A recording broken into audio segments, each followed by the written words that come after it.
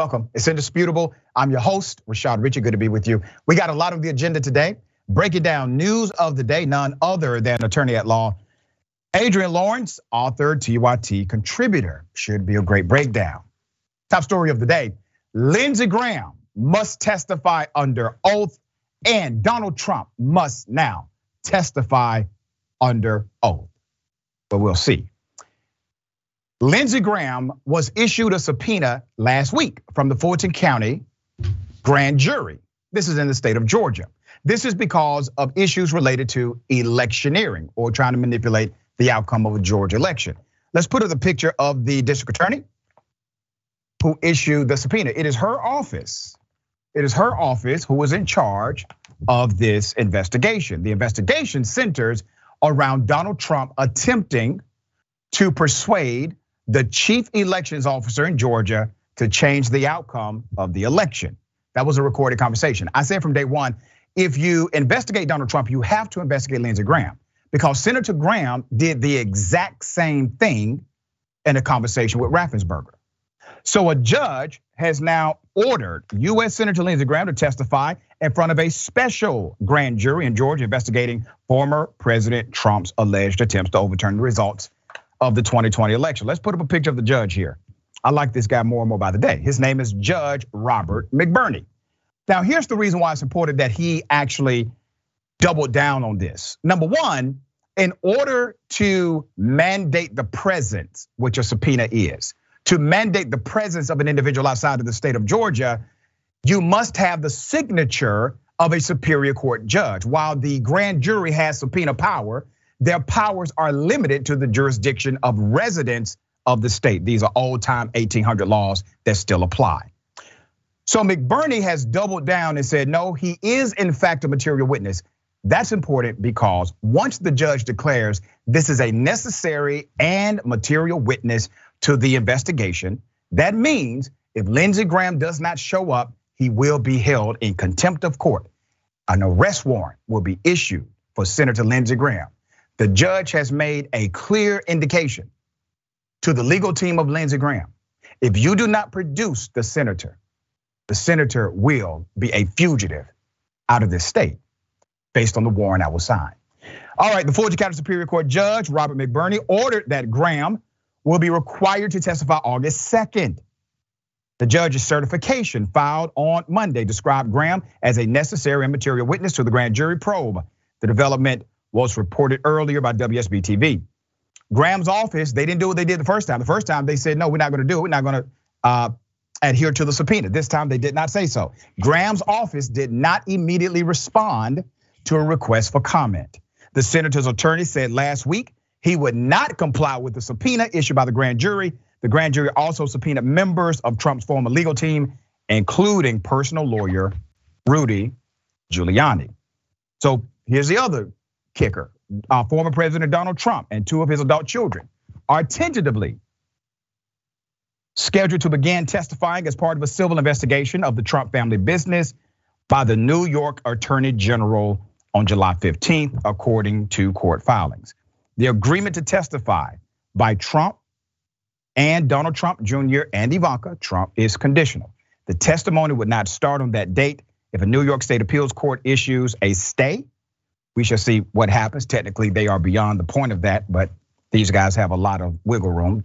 James is investigating the Trump organization for possibly illegal manipulation of the stated valuations of various real estate assets owned by that company. The Attorney General specifically is looking into whether the company gave different valuations for an asset to obtain more favorable conditions on loans and insurance, as well as other tax benefits. Now, while this is a civil investigation, it could turn criminal if he lies on the oath in particular or information is uncovered. All right, good thing we have an attorney at law. Attorney, dissect some of this for us. Lindsey Graham, will he come, will he not come? And Donald Trump, could this end up being a criminal investigation rather than civil in the New York AG's office?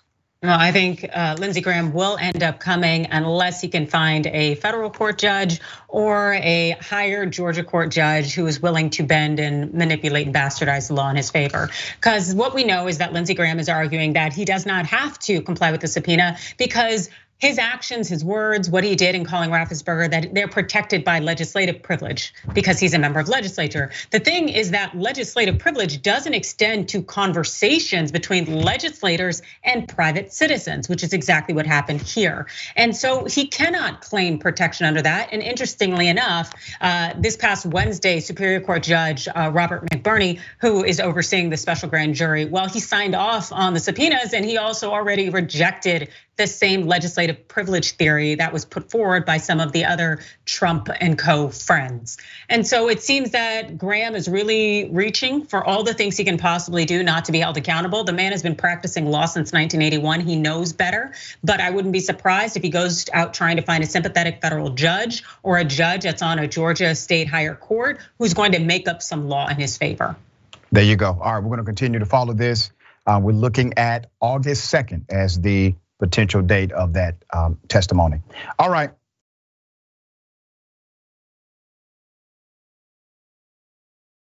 A teenager dies, gets set on fire by the police, was not the target of anything. Let's put up the picture full mass. 15-year-old Brett Rosenau.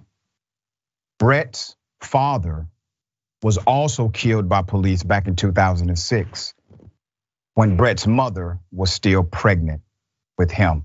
I'm taking you to Albuquerque, New Mexico.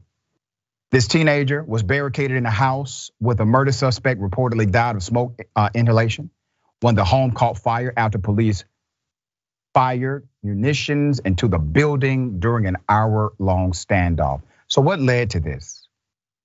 The Albuquerque Police Department, according to them, they said they were pursuing a 27-year-old Quant Kelly of an armed carjacking, vehicle theft, and probation violation. Kelly barricaded himself in the house, and police said they opted to use powder and smoke irritants when all other tactics failed. A fire then erupted, which they know is a potential, by the way. Kelly fled the home, but young Brett was discovered inside dead. Let me show you an image of the fire, okay? All right, it's not a small thing. That's what the police did. The cops did that, okay? Albuquerque Police Chief Harold Medina has acknowledged the devices used to introduce irritants into the home may have caused the fire. Let's put up a picture of the chief here. We have not identified the officers who are involved. We are looking for that information as we speak. So let's talk about the department's history of excessive force. The Albuquerque Police Department is currently under a federal monitor as part of an agreement with the Department of Justice after a history of excessive force against its citizen. Brett's death is being investigated by a multi-agency task force, the cops said. They promised to release body cam, drone, and robot camera footage from the incident. The family is currently crowdfunding to pay for funeral expenses, and we're gonna help them. Let's put up the information for the crowdfunding. You have gogetfunding.com, and you can type in the name of Brett Rosenau. So sad. I have so many questions. My first question is, why would they introduce these devices not being sure of the occupants inside of the building? That is common protocol. We've heard this routinely from analysts connected to policing. You do not engage in that manner when you are unaware of what's inside. You wait it out. So Adrian, I got a question about protocol here. There's a child inside who is now dead. The police department they have acknowledged that the devices used likely is what led to the death. Why would the police do such a thing not knowing what's inside of the building? I think it's just sheer negligence. The fact is that they have no accountability, so why should they care? I think we're seeing this time and time again with police departments across the nation. By virtue of having all of these legal shields available to them, it showed you that there is truly a lack of accountability, and thus why should they look to necessarily protect the human life of those who they did sign on to protect and to serve? It just becomes more and more of a reality of the fact that police are seeming to cause more damage and more injury than they are preventing it. And it just really does make you wonder what is going on and why are we investing so many of our resources into this type of department and agency when they're not even maybe even considering whether we will be harmed by their actions. Yeah, and once again, they're playing hide the pickle. We do not know the identity of the officers involved. We have not heard an outcry from members of law enforcement, leaders of law enforcement about this teenager who is now dead, was not target of any investigation. But once again, we're having to hold them accountable by exposing it. All right.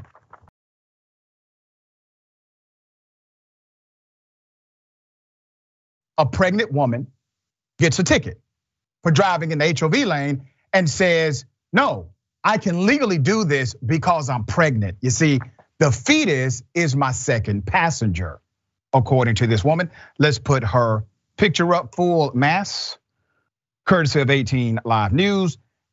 Pregnant woman in Texas plans to fight a ticket she received for driving in the high occupancy vehicle lane by herself, saying the overturn of Roe v. Wade means that her unborn child counts as a passenger.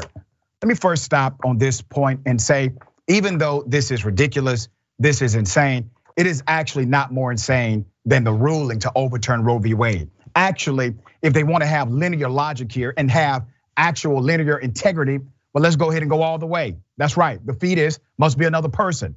Child support has to begin at conception. Insurance companies must be mandated to insure fetuses. And undocumented women who are in this country and pregnant cannot be deported because they are carrying a human being, a person, an American citizen. Let's go all the way. There's more. The Dallas Morning News first reported the incident involving Brandy Baton, who got a $215 ticket after being pulled over on US Highway 75 South on June 29th. An officer peeked in and asked, "Is there anybody else in the car?"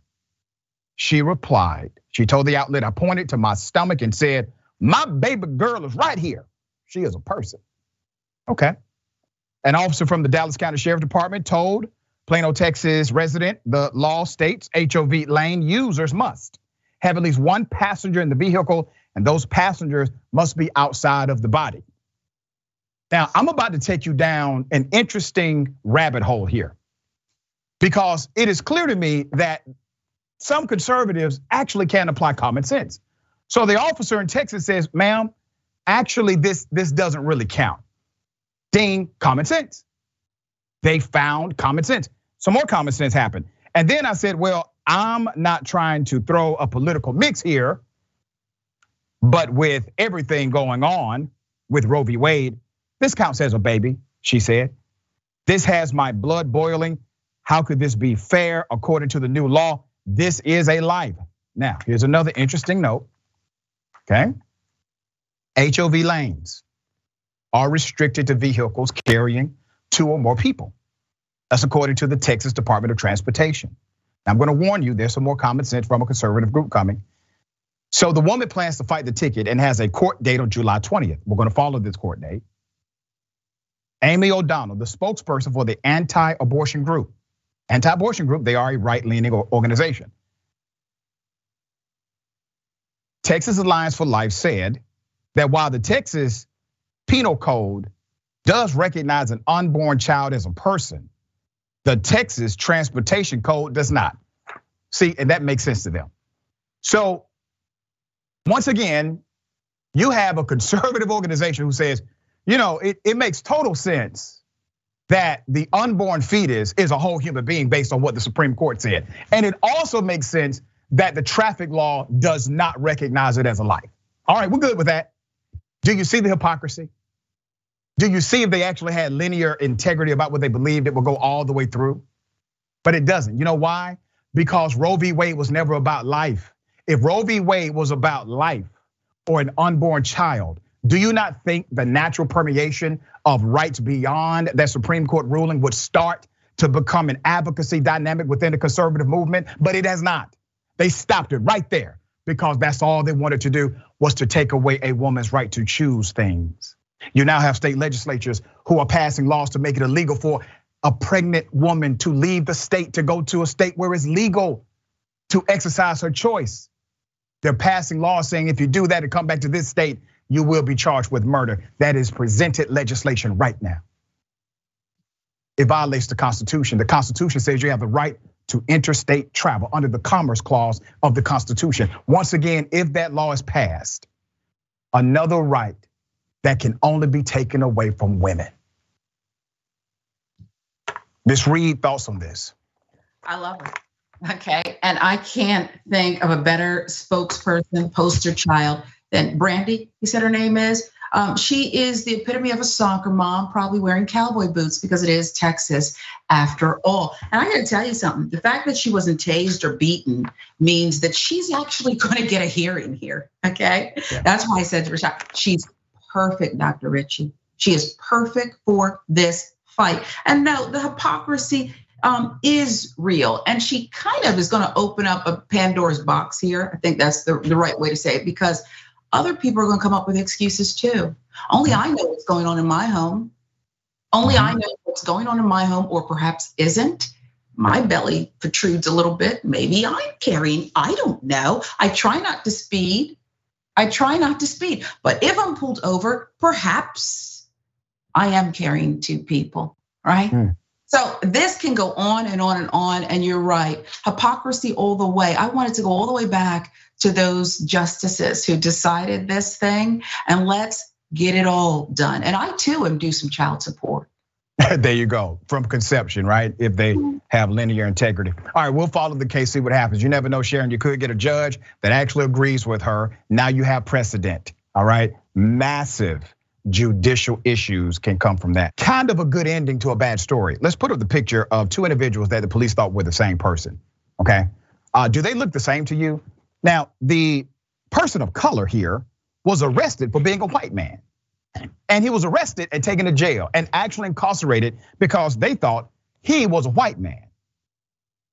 There's been an update to this story. We covered it back in January when a black man spent 6 days in jail after police misidentified him for a 49-year-old white man. So on the left is Mr. Shane Lee Brown. That's his name, Shane Lee Brown. And the criminal he was mistaken for on the right is Shane Neal Brown. Lee Brown, Neal Brown. One white, one black. And here are two of the defendants in the lawsuit. All right, so you got the sheriff, Joseph Lombardo, on the left, and the head of the Las Vegas Police Department. You have Chief Henderson Andres. So let's put up the picture. We got the pictures up. Let's go to the background. If you remember when we first reported on this, 25-year-old Shane Lee Brown, that's a young man that did nothing wrong, alleges that Henderson and the Las Vegas police decided to detain him for 6 days after mistaking him for Shane Neal Brown when he was pulled over. All right, this was January last year. The lawsuit claims the mix-up began after the traffic stop in which he failed to provide a driver's license, prompting the arrest. Here's the photo from that body cam footage taken that day. Now, once again, he's not the person they're looking for. Brown was stopped because he was driving without headlights on. He let police know that he did have a suspended license, and he let them know he had a warrant for a traffic ticket, but he planned to take care of it the next day.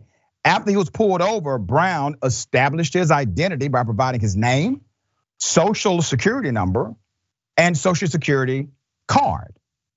While performing a records check, the unknown officers confused Shane Lee Brown with a different Shane Brown, 49-year-old white man who was the subject of an outstanding felony bench warrant and ownership or possession of a firearm by a prohibited person, all right? All right, so there was this record issue. At this point, Shane Lee Brown, after he filed the federal lawsuit for at least $500,000 in damages, will be awarded $25,000 from the Henderson Police Department and $65,000 from the Las Vegas Metropolitan Police. The Las Vegas Metropolitan Police said in a statement to CNN. Brown's attorney told CNN affiliate KVVU that Nevada has a statutory cap of $100,000 when suing a government entity. So massively lower than what he wanted.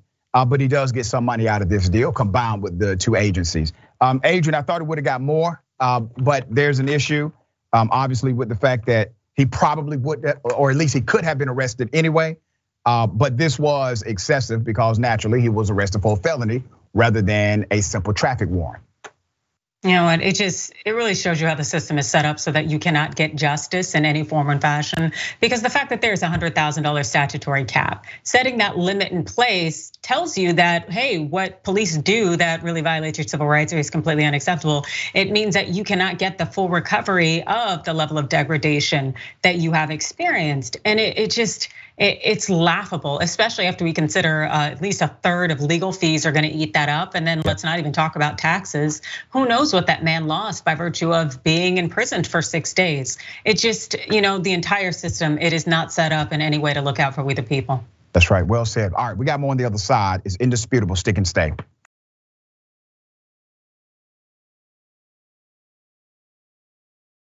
All right, welcome back. We got a lot of show left. Let me read some of these amazing comments before I go to the comments.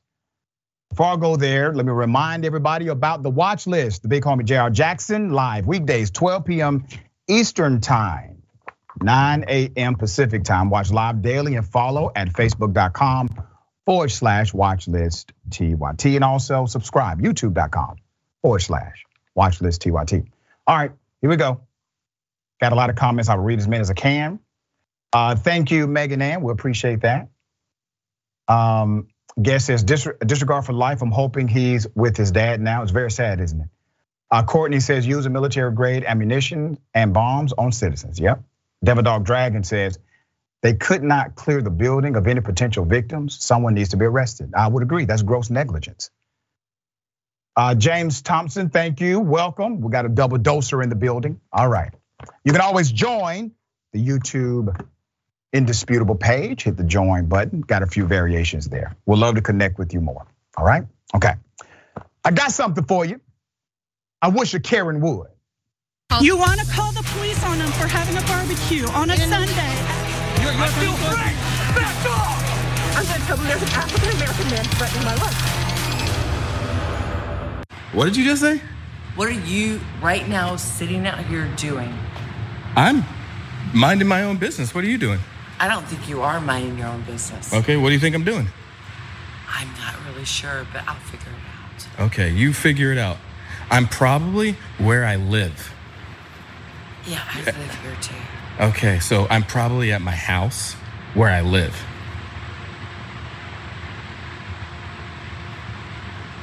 Okey-dokey. Got it. You feel good? Did you do what you needed to do? What the f are you doing right now? I'm standing outside my house. You're standing outside of my house. Why are you standing outside of your house doing what you're doing? I don't think that's any of your concern, what I'm doing. Well, you're doing something. Why don't you go back to your house and I'll be at my house? You sound like an idiot. You walked over from your house, standing in front of me at my house, trying to tell me I'm an idiot? Absolutely, I did. Okay, good job. So what are you doing? I think I'm doing none of your business.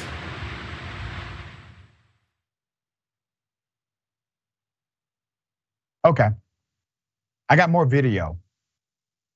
This was a black male who had his 2 kids, 13 and 5. They were playing Pokemon Go at the park. This Karen decided to follow him, obviously thinking he did not belong in that neighborhood. Karen realizes she's not going to win here. She embarrasses herself even more. Here it is. Bye.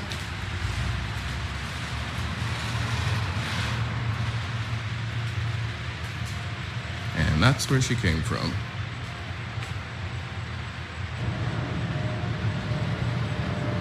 She can't get out of the gate. She's like, she can't get out of the gate.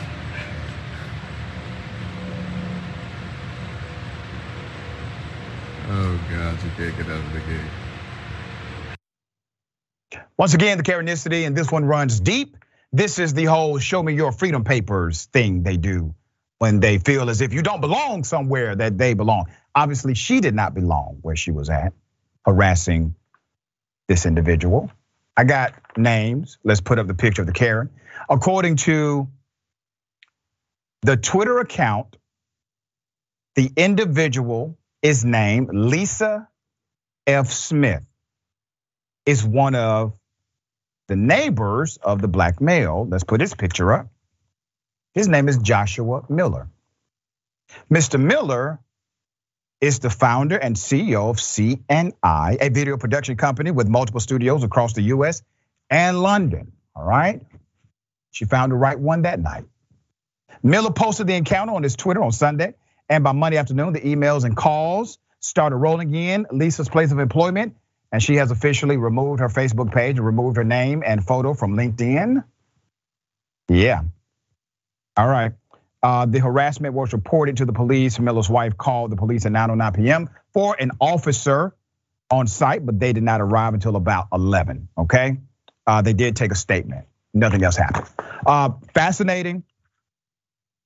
Karen strikes again. Thoughts here, Adrian? You know, it's really upsetting that you can't call the police to necessarily aid you when you are being harassed by a white person because you are black and just living your life. In part because your phone's probably tied up because you're filming, but also because you never know when the police will show up and they will instinctively believe that you are the aggressor or that you are the one causing the problem. But the reality is, and especially in this situation, that woman was harassing him. She was also trespassing. She was committing a number of crimes essentially for which she needs to be held accountable so she doesn't do it again, because it's very, very disheartening. It's denigrating. It really eats away at your humanity, and yet these individuals continue to get away with it. And I'm happy she's facing some public pressure. I don't necessarily know what's going on with her employment, but people need to get the message, and however they get it, that they cannot be out here regulating black bodies. I'm sorry, it's 2022. That stuff it's not acceptable. So I hope she faces real consequences. Yeah, we'll see. Well, some consequences have already happened. You know, what the court of law cannot do, sometimes you can do justice in the court of public opinion.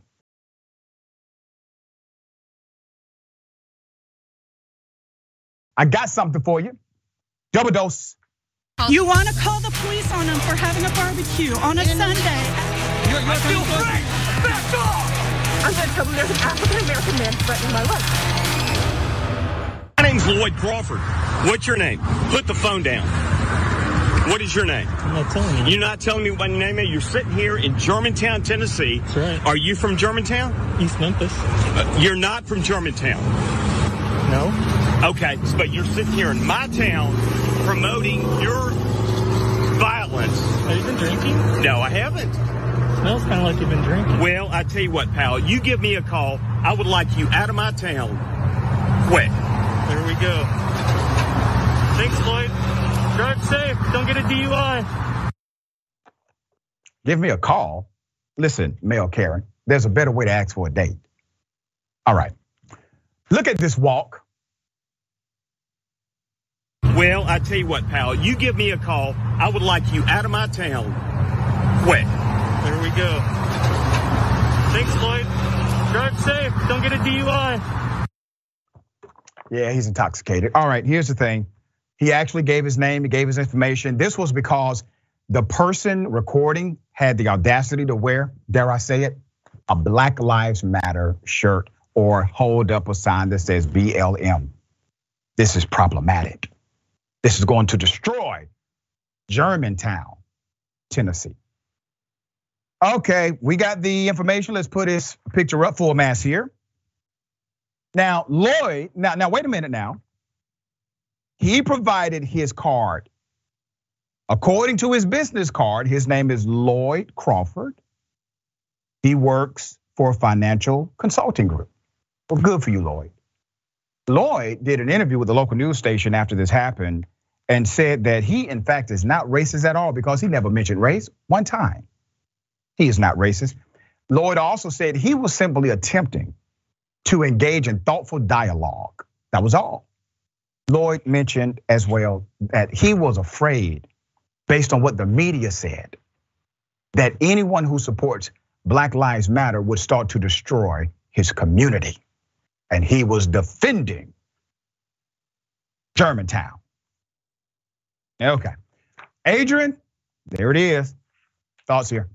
You know what? If they nickname him Lloyd the Liar, I would not be surprised. This man does not take accountability for any of his behavior. Also, it's like he thinks we're dumb enough to believe these things that he is letting run amok out his mouth, as opposed to him just taking accountability for what he did, which was engage in nonsense, because it seems that, at least in my opinion, there is some definite racism going on there. And it's interesting because you look at the demographics in Germantown and you see it's 90% white. Yeah, 2% African American. So I'm guessing that Lloyd did not want that black person in his town, or any elevation of black lives, or any recognition of our humanity whatsoever. And if Lloyd could finally admit that, that would be great. Yeah, you can't change without acknowledgement. And it sounds like old Lloyd here is still in the dark about his own bias. Okay, we got more on the other side. It's indisputable, stick and stay.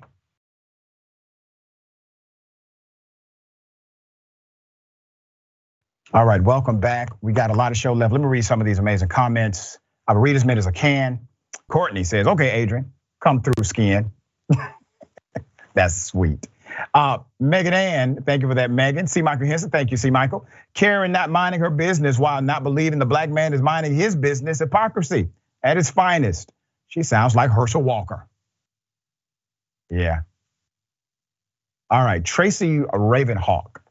Kind of seems like she's flirting with him in a passive aggressive way, if that's possible. You know what? I picked up on that. It was almost like she was saying, what are you doing tonight? All right, Pink Love Jessica, welcome to Indisputable. Thank you so much, Pink Love. Okay, horrific, insanely racist attack of a black female was caught on camera. Here it is. I don't know. I just want you to scan this so I can pay for it. That's it. Yeah, so well, he's doing whatever he can. I think you should be a little bit nicer. I think you should shut the. Oh, I'm not. I won't.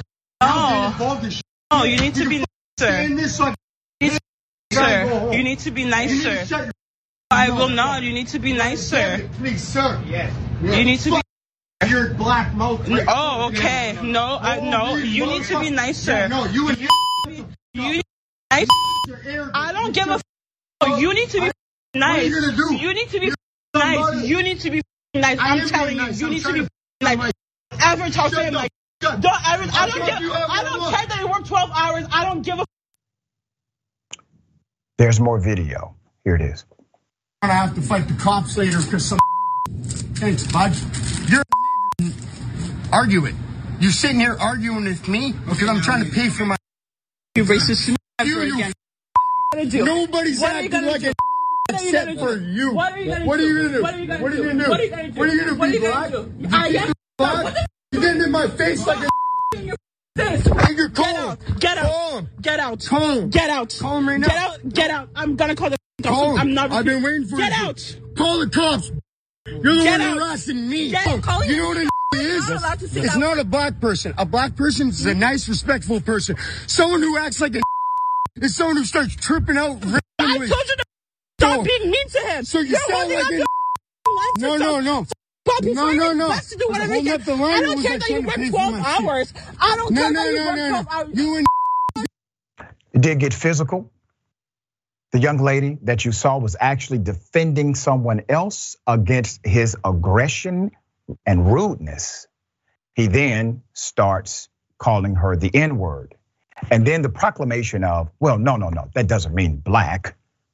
It just means, and he made up something to try and disconnect himself from the fact that he's racist. We know what you meant.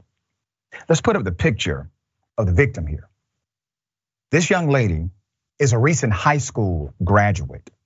Her name is Tamba Baba. Miss Baba plans to attend a police foundation's program. The man's identity has not been released, but we do have this. Okay, there he is. Let's go back to the history of how this altercation started. Miss Baba says, and I quote, "When I entered the store, I could already hear yelling, so I knew something was not quite right. The man paying for his stuff was being a complete blank hole to the worker. He kept going at it, and I kindly asked him to stop. The man, however, was not happy about me stepping in," she reported. which just caused him to throw racial slurs at me the whole time of our altercation. Tamba originally thought he was attacking the clerk, and she says she defended him because, and I quote, "It breaks my heart that workers have to take that ish from customers all the time for no valid reason," she said. "I've never felt this kind of way, and I'm truly hurt that I even had to say something to begin with, because everyone deserves to be treated with some kind of respect and dignity." Isn't that fascinating? This young lady, a recent high school graduate, she sees an injustice of sorts. She decides to defend the individual who's being attacked. That's called heart. That's called leadership. That's called a dynamic human being. The new information reveals that the man was actually verbally assaulting another customer. Tamba explained how the situation escalated after she stopped the recording. She said, and I quote, "He wanted to get physical with me and he tried to push me. So I slapped him across his face and dragged his body to the ground where I punched him again." Tamba said, "I'm all in favor that violence is not the answer, but that night it was. Words were not going through his head, so yes, I did punch him." So in other words, let's put up the picture of the white male again. He got his ass kicked by a recent high school graduate who happens to be a girl. That's what happened to him, all right? I wish I had the recording, I do not. Now, the irony is that while she did get physical with him because of his aggression toward her, it's called self-defense, all right? You anticipated an action against you and you took appropriate action to stop it. She's reluctant to get the police involved. What followed was an altercation that ended up when Baba crashed to the ground, face first, chipping a tooth, scratching her face and leaving her with a bloody lip, all right? So she was injured in that physical altercation. It's unclear whether justice will be served, and here's why. The man left, she said, and police were called. When the officers got there around 8 p.m., they cautioned her that she could end up being charged with a crime because she got physical first, according to Miss Baba. They suggested she might just want to drop this and move on. Isn't that something? I thought the police would be well aware, Ms. Lawrence, that if somebody is aggressively approaching you, you have the right at that point of self-defense. You don't have to wait for the physical attack in order to stop what you have interpreted as one pending. So tell me why I'm wrong here, attorney. No, you're not wrong at all. The fact is that we are entitled to self-defense, and if you perceive a threat to your safety or the safety of another, you are entitled to engage in defense to protect yourself. And it seems that this gentleman was approaching her in a very hostile way and did put her in fear for her safety, so her response was appropriate. I think the officers do not want her to move forward because it likely would mean charges being pressed against him, because in his charging toward her, that is constituting an assault. And while I do not know Canadian law, I would like to assume that that's a very basic principle that's universally held. And it really just shows you again that the system, no matter where that line is in terms of the border, it's not out here protecting Black people and particularly Black women. And also to see that that Black woman had interjected herself in that situation to protect another, to stand up for someone. It just reminds me time and time again how we are willing to use our voices. We are willing to stand up and to speak up, yet who is out there protecting us? That's right, that's right. I say this often, you and I talk about it. Black women are not supported or protected enough in this country or beyond, but we protect them here at Indisputable. I'm very proud of this young lady, and I do hope she reconsiders filing those charges.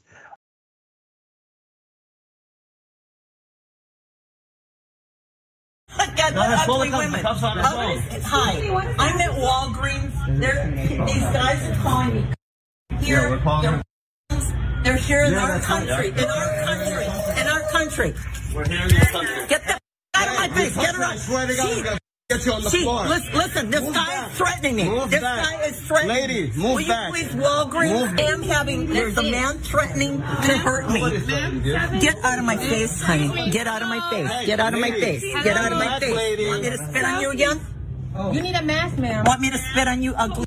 I swear to you, if you do that again, what an ugly. I swear to you, I'm gonna hit Why do you wear clothes like that?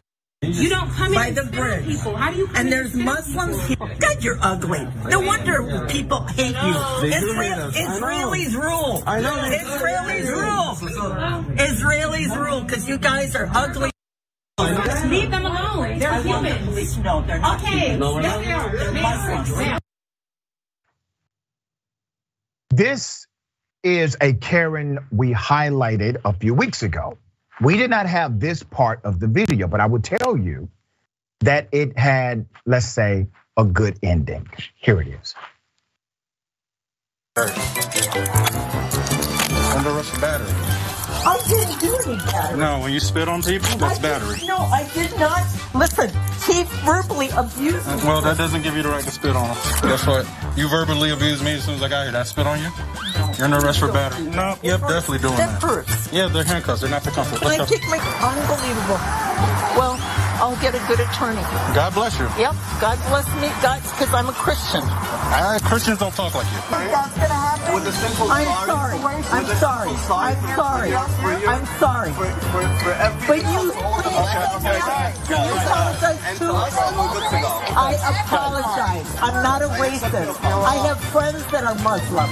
No, okay, so those same Muslims that you were talking to just decided your fate and they elected to not prosecute. God bless you. Yeah, God bless them. Because if it was up to me, you'd be going to jail. Yeah, well, you need to look that up. And I go to Calvary Chapel. You need to. That's concerning. Yeah, very concerning. Yeah, we'll talk to Pastor Doug. I will actually. I will talk to Pastor Doug and let him know how you feel about different religions. Okay, for sure. Okay. Yeah. 11 a.m. Pastor Doug is obviously a horrible pastor. This is his parishioner.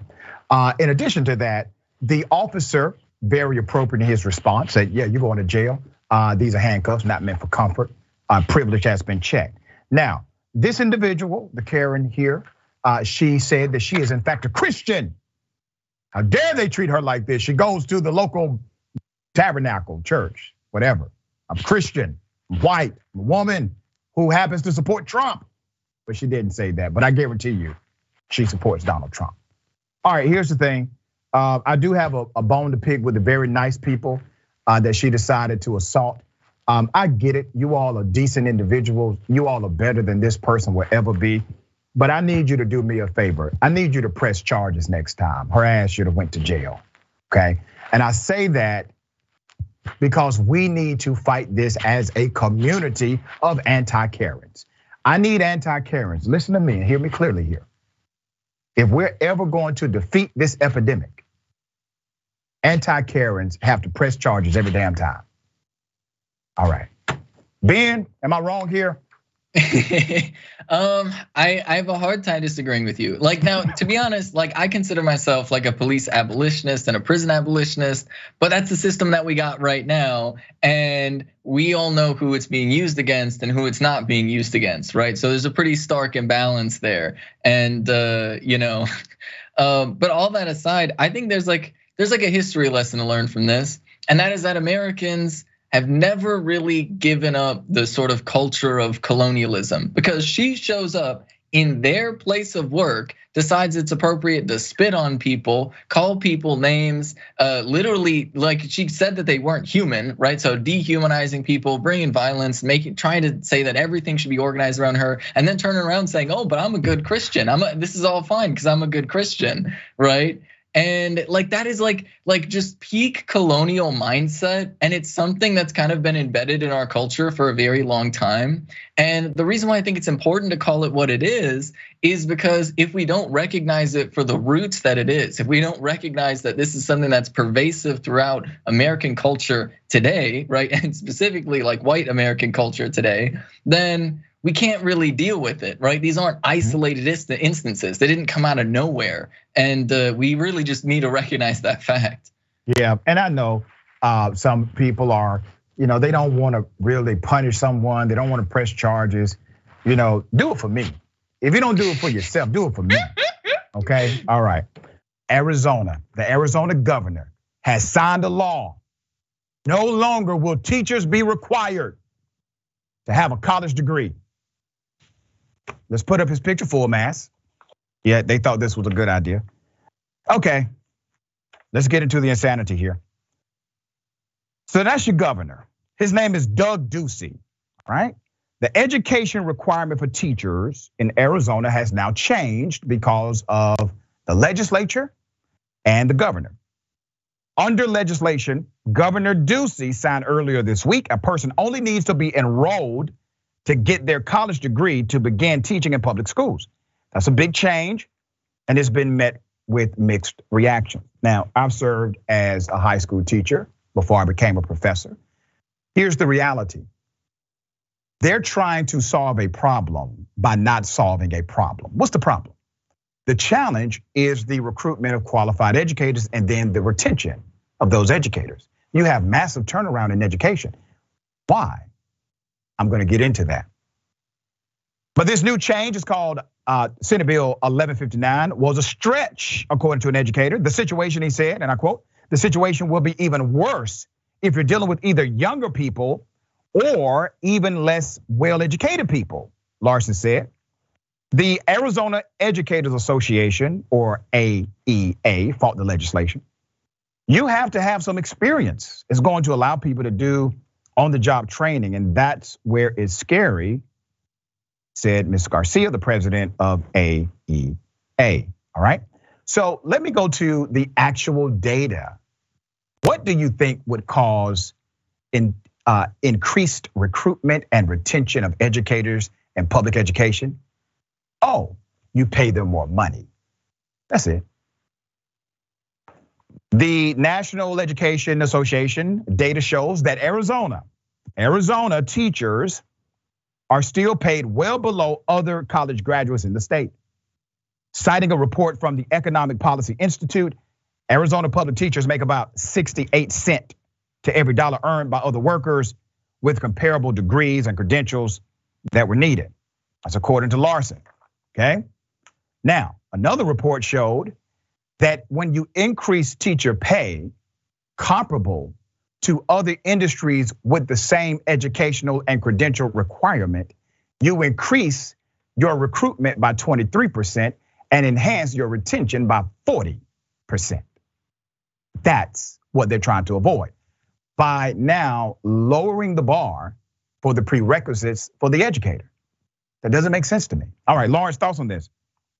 You know, it speaks volumes to how our nation is treating education. The fact is that they do not want these future generations to be educated because they want a bunch of followers and workers who are not going to push back because the system we have in place does not serve their needs. It does not represent we the people. Instead, it continues to uplift the 1% and to fill their coffers. And this move in Arizona is just further indication of that. By not having individuals who have the requisite degrees to educate and to teach, what you're going to end up having is shortcomings when it comes to the education and the knowledge base of these young people. And it is truly, truly disheartening, especially because those who can't afford to go to private school will end up with the knowledge to know better and be able to lead. But of course, they're probably gonna end up leading in directions, again, that serve that 1%. Very well said. All right, we got more on the other side. It's indisputable, stick and stay.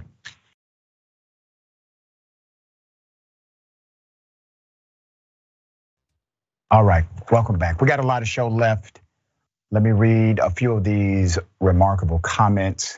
Let me remind everyone about the podcast. So you can always catch up on a full episode of Indisputable by listening to us as a podcast, Apple Podcast, Google Podcast, wherever you listen to podcasts. iHeart is included in that, okay? All right, YouTube. Rosie says, the men needed to step up for her. That's right, they should have. Candace DeLeo, he won't do that with a man. He would not, absolutely not. Amy Davis, pay educators what they are worth. That's right. Gucci Mane, watch priests start teaching at public schools. Yeah. C. Michael Henson, thank you again. Somebody tell Arizona that we already have too many incompetent public servants in policy or policing and teaching. Don't add more. Yeah. Just pay the people, Governor. That's what you do. You pay the people, give them benefits, incentivize them, recruit, all right? That's called the hard work of government. You signed up for the job. All right. I have an update. I have an update on Jacob Blake Sr., who was beaten by the cops so bad, they beat the man into a seizure.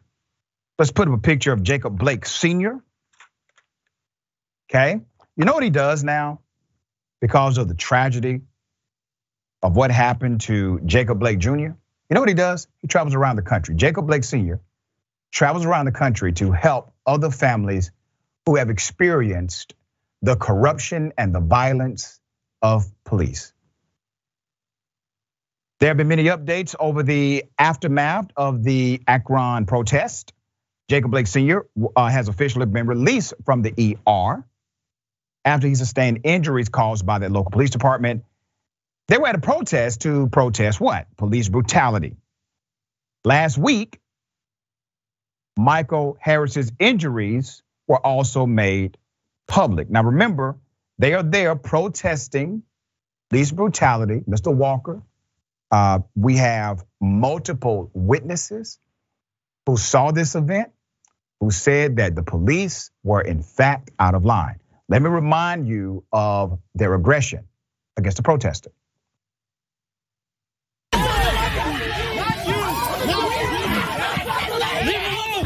Let him go. Keep punching him. Hey, what are you doing? What are you doing? You're hurting him.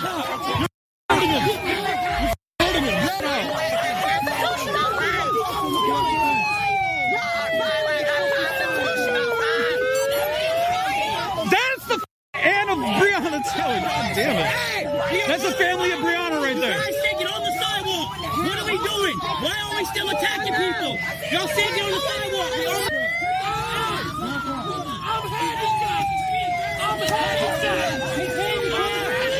He's handicapped. That's Jacob Blake Sr. That's Jacob Blake Sr. You know who that is, right?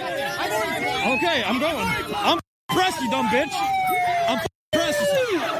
That's Jacob Blake Sr. right there. That's Jacob Blake Sr. That's Jacob Blake Sr.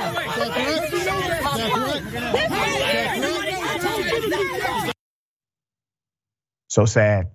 We reported yesterday about a protester right there who was handcuffed and still punched in the face. We have a picture now of him and his injuries. The aggression the police showed to this young man, whose name is Michael Harris, is criminal, in my opinion. He was restrained when they punched him. The Akron police were not wanting people to damage property. They said these individuals, including Mr. Blake Sr., were uncooperative, all right? Mr. Blake Sr. was released from the hospital. He's ready to talk about what happened. He said, and I quote, "They beat me into a seizure." That's what Mr. Blake Sr. said. A video posted to Twitter shows Blake Sr. telling the gathered crowd on Saturday, "I don't know what happened next. When I woke up next, I woke up more determined than ever." Blake continued. While not jailed, there is still a warrant out for Blake's arrest. Ironically enough, what are they looking for him for? According to the local police, rioting, resisting arrest, failing to disperse, and disorderly conduct. I told you from day one, it's a bunch of BS charges. It's so BS that the police did not even bother to execute the warrant. All right, there's more.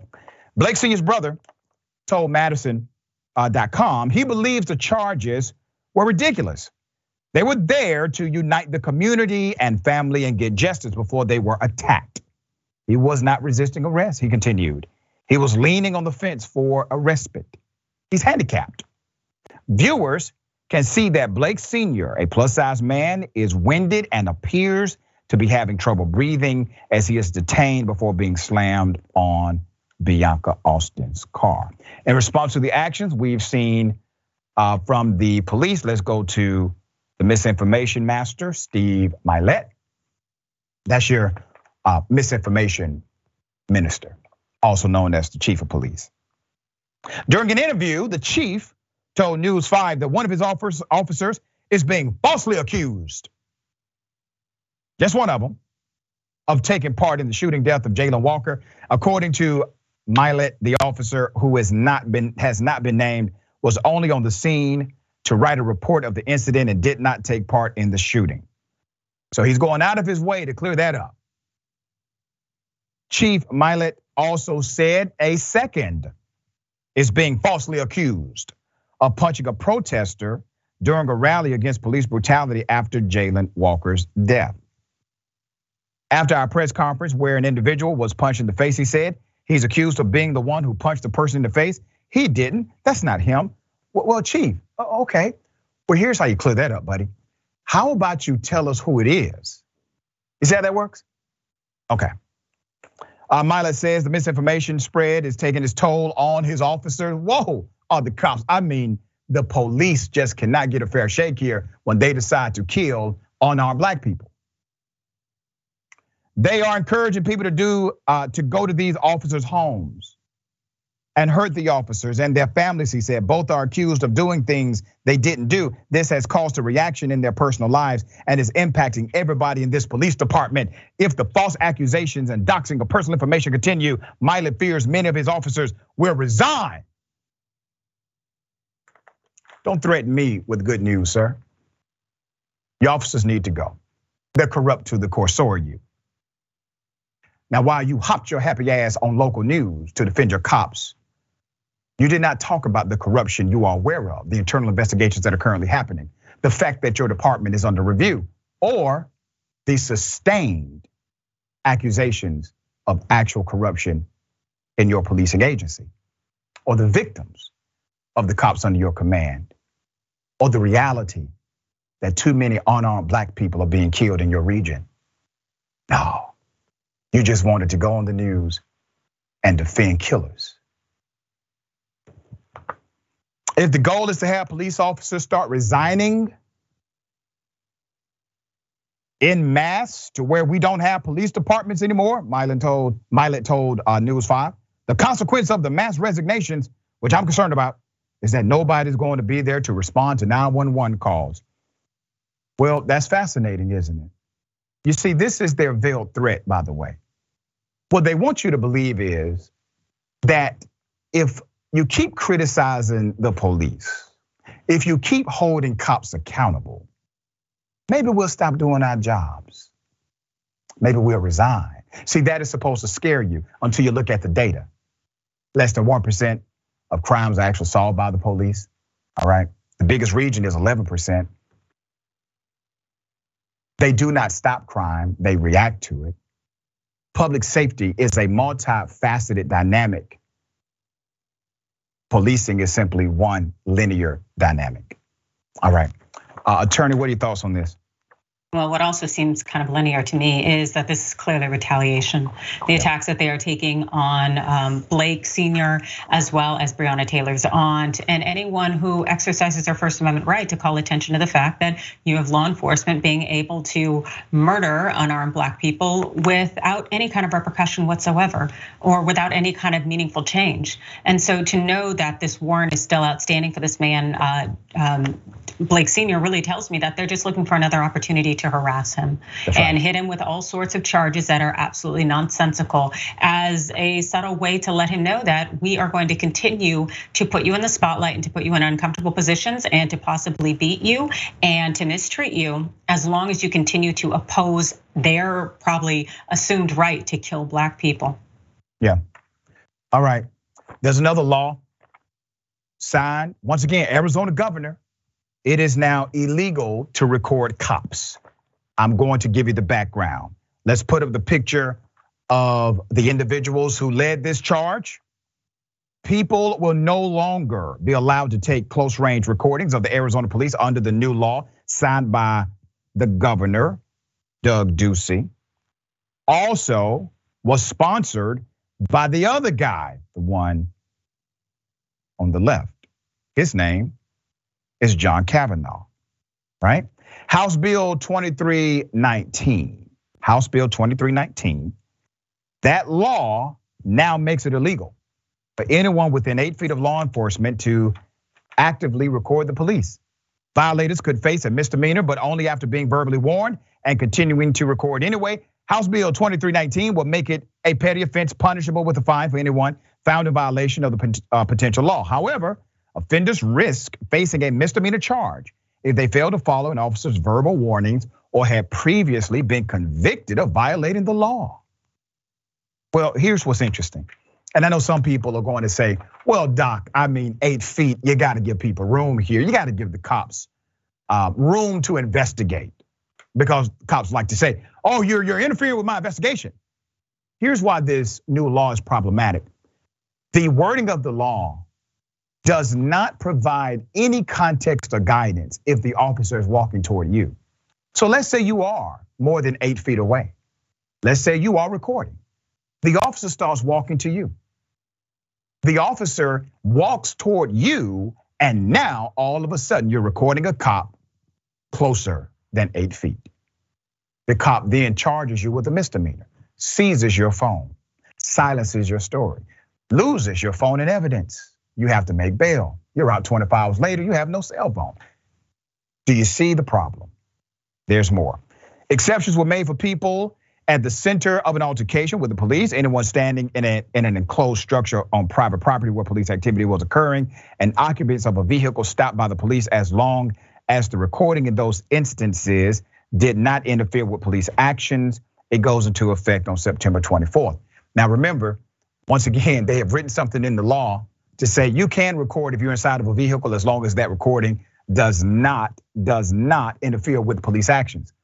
When does a recording interfere with police actions?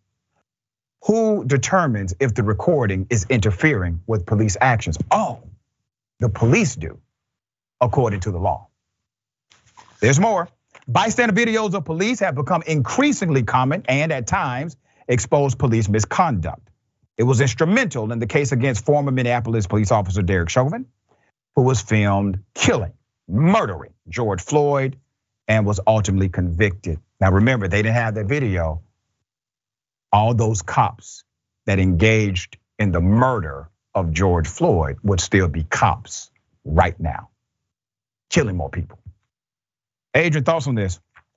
I definitely think that bystander video evidence is so incredibly important so that we know what's going on, because there are so many municipal departments, cities, states that will put in, they'll put in the work, they'll put in the effort so that we never get to see the body cam footage. In fact, under Arizona law in Tempe, Lake Havasu, several other cities, they say that officer-worn body camera footage, it's number one gonna be redacted, but also that the entire video will be blurred to comply with privacy acts. So what we realize is that we're not going to get the video unless someone else who's a bystander presents it to us. And another thing we wanna be mindful of when it comes to Arizona is that, according to the Southern Poverty Law Center, Arizona has 42 anti-government and domestic terrorist hate groups. That's a lot. It's definitely known in Phoenix as well. It's a global headquarters for the Aryan Nations Knights of the Ku Klux Klan. And so you have a lot of hate groups operating within Arizona. You can't tell me that they are also not working in conjunction with law enforcement. And so if you do not have oversight with bystander footage, you are not going to have any semblance of accountability or in any way be able to hold these people to task for what they are doing, which is violating individuals' civil rights. Well said. All right, we got more on the other side. It's indisputable. Stick and stay.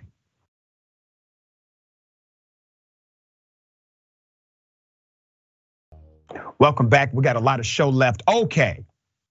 A young black male, a black teenager, saved the lives of other people and a cop, a police officer, saved their lives from drowning.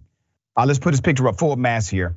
Mississippi teenager, his name is Corian Evans, watched from his car as 3 teenage girls drove down a boat ramp. Now remember, he's only 16. He watched them drive into the river in southern Mississippi. The girl who was driving later told authorities that the GPS malfunctioned and that she did not realize it was leading her and other girls into the water as the car started to sink. The 3 escaped and climbed on top of the car. So here comes the young Mr. Corian Evans, 16 years of age. Evans said he took off running toward the river. And when he got there, he saw them in the water shouting, "Help me, help me." So what did he do? He took off his shirt, he took off his shoes, he threw down his cell phone, and he jumped into that water. The young Mr. Evans helped get all 3 girls to shore. as well as a Moss Point police officer who had responded to the scene but got pulled underwater during the rescue effort. The man saved 3 girls and the police. Cora Watson and Officer Gary Mercer were among those Evans saved. If I inhale one more bit of water, I'm going to die, Watson said. Like I just knew I was. I knew my last breath was coming. When I tell you right before my last dying breath underwater, that was gone by my last time underwater. Corian had grabbed me, Watson said, sobbing.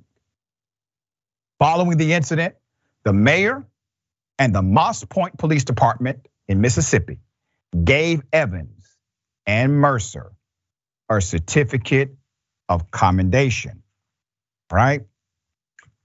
Wow. Fascinating. Put up the picture of the young hero again, okay? This is an amazing story of an amazing young man who saw a problem and it was instinctive for him to help.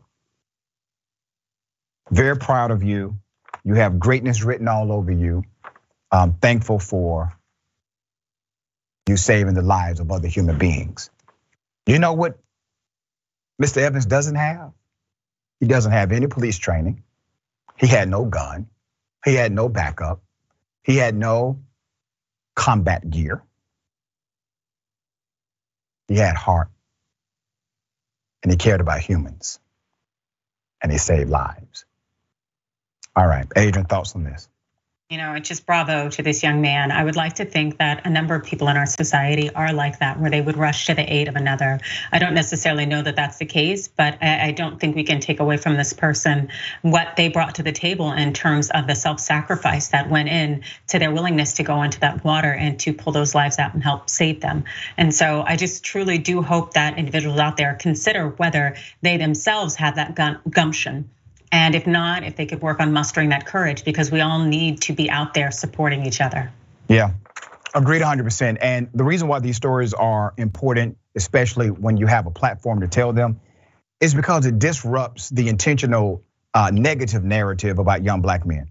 There's an intentional narrative that says young black men are heartless, cold, and criminal, antithetical to the actual data, by the way. But people will believe those tropes without checking them. And Adrian, if you remember, when Donald Trump was in office, he literally retweeted lies about black people. And remember, by the time somebody fact checked it, it had been retweeted thousands of times and people were believing it. Yes. And Trump never corrected the record on it. No, so many of these people, their entire existence hinges on an us-them narrative and the thought that black people are bad in some way. And so if there's anything that actually counters that point or establishes actual facts, they don't want to hear it. Yeah, that's it. All right, this was really interesting. Alex Jones has he threatened on live TV to cut off his finger for the sake of his viewers. And the lead got to direct me so that I can continue this operation, because we have been given nothing but success, nothing but victory. It has been spectacular. And you, the viewers and listeners, you did this. And that's why when I salute you, I'm not into self-harming, but I just archetypally want to take this dagger and just cut a finger off right on air to show you how much I appreciate you and what you've done. Because giving up a finger to beat these people is nothing. You have changed the world. You have stood up against evil. You have turned the tide. And I salute you and I thank you. And you've got that from the very bottom of my heart. You've got my full commitment, because you need to know in the universe there are real people. You need to know in the universe there's people like you who aren't evil, who don't serve Satan. That's why they all day say I'm an actor, all day say I'm a fake, all day say I'm a fraud with no evidence, because they know I didn't sell out to them.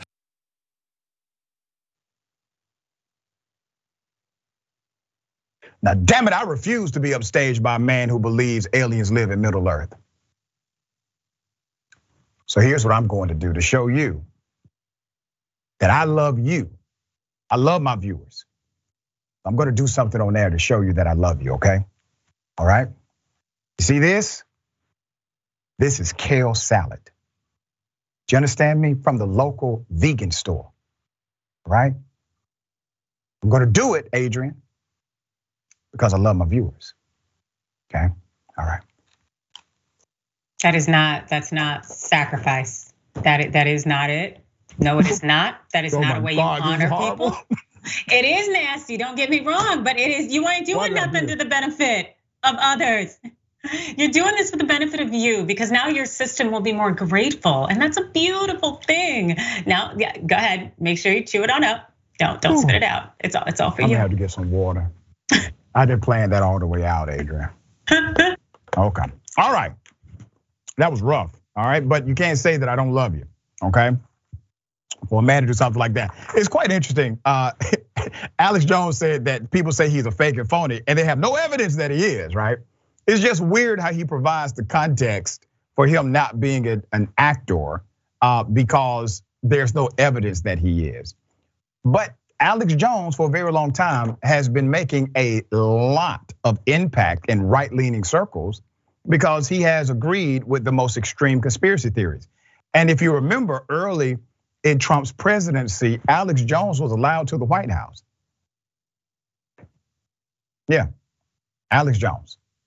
All right, charlatans continue, Adrian Lawrence. These charlatans will always be among us. At least Alex Jones is getting more dramatic because people are getting hip to the game here. Do you not agree?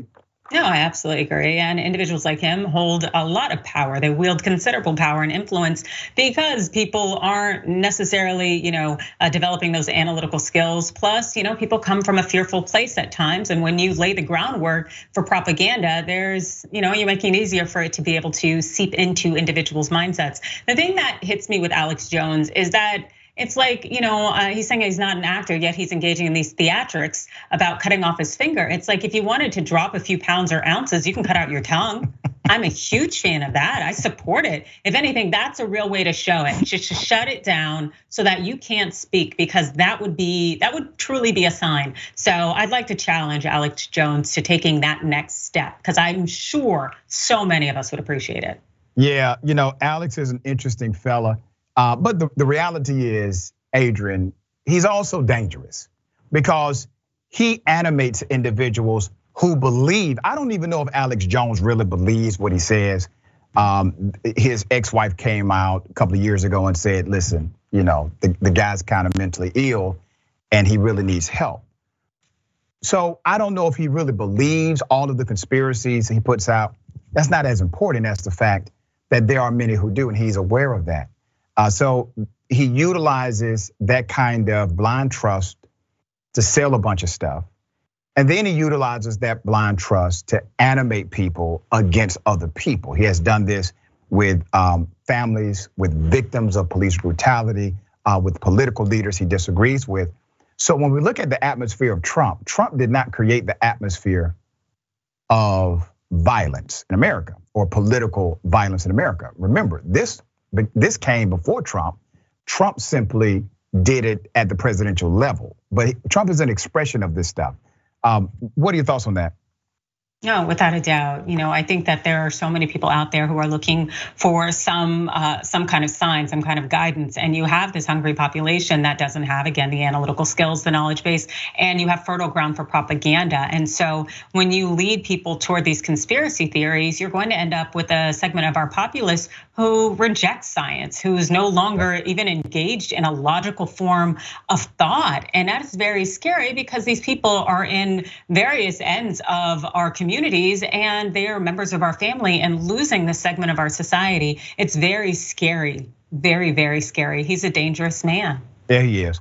All right, thank you as always, Attorney Adrian Lawrence. Tell people how they can follow you and check out your great work. You can check me out on Instagram at Adrian Lawrence, on Twitter at Adrian Law, and you can always catch my segment Overruled on Rebel Headquarters, which is on YouTube and Facebook. Thanks for all you do, my friend. Always a pleasure. All right, remember, Deep Dive is next.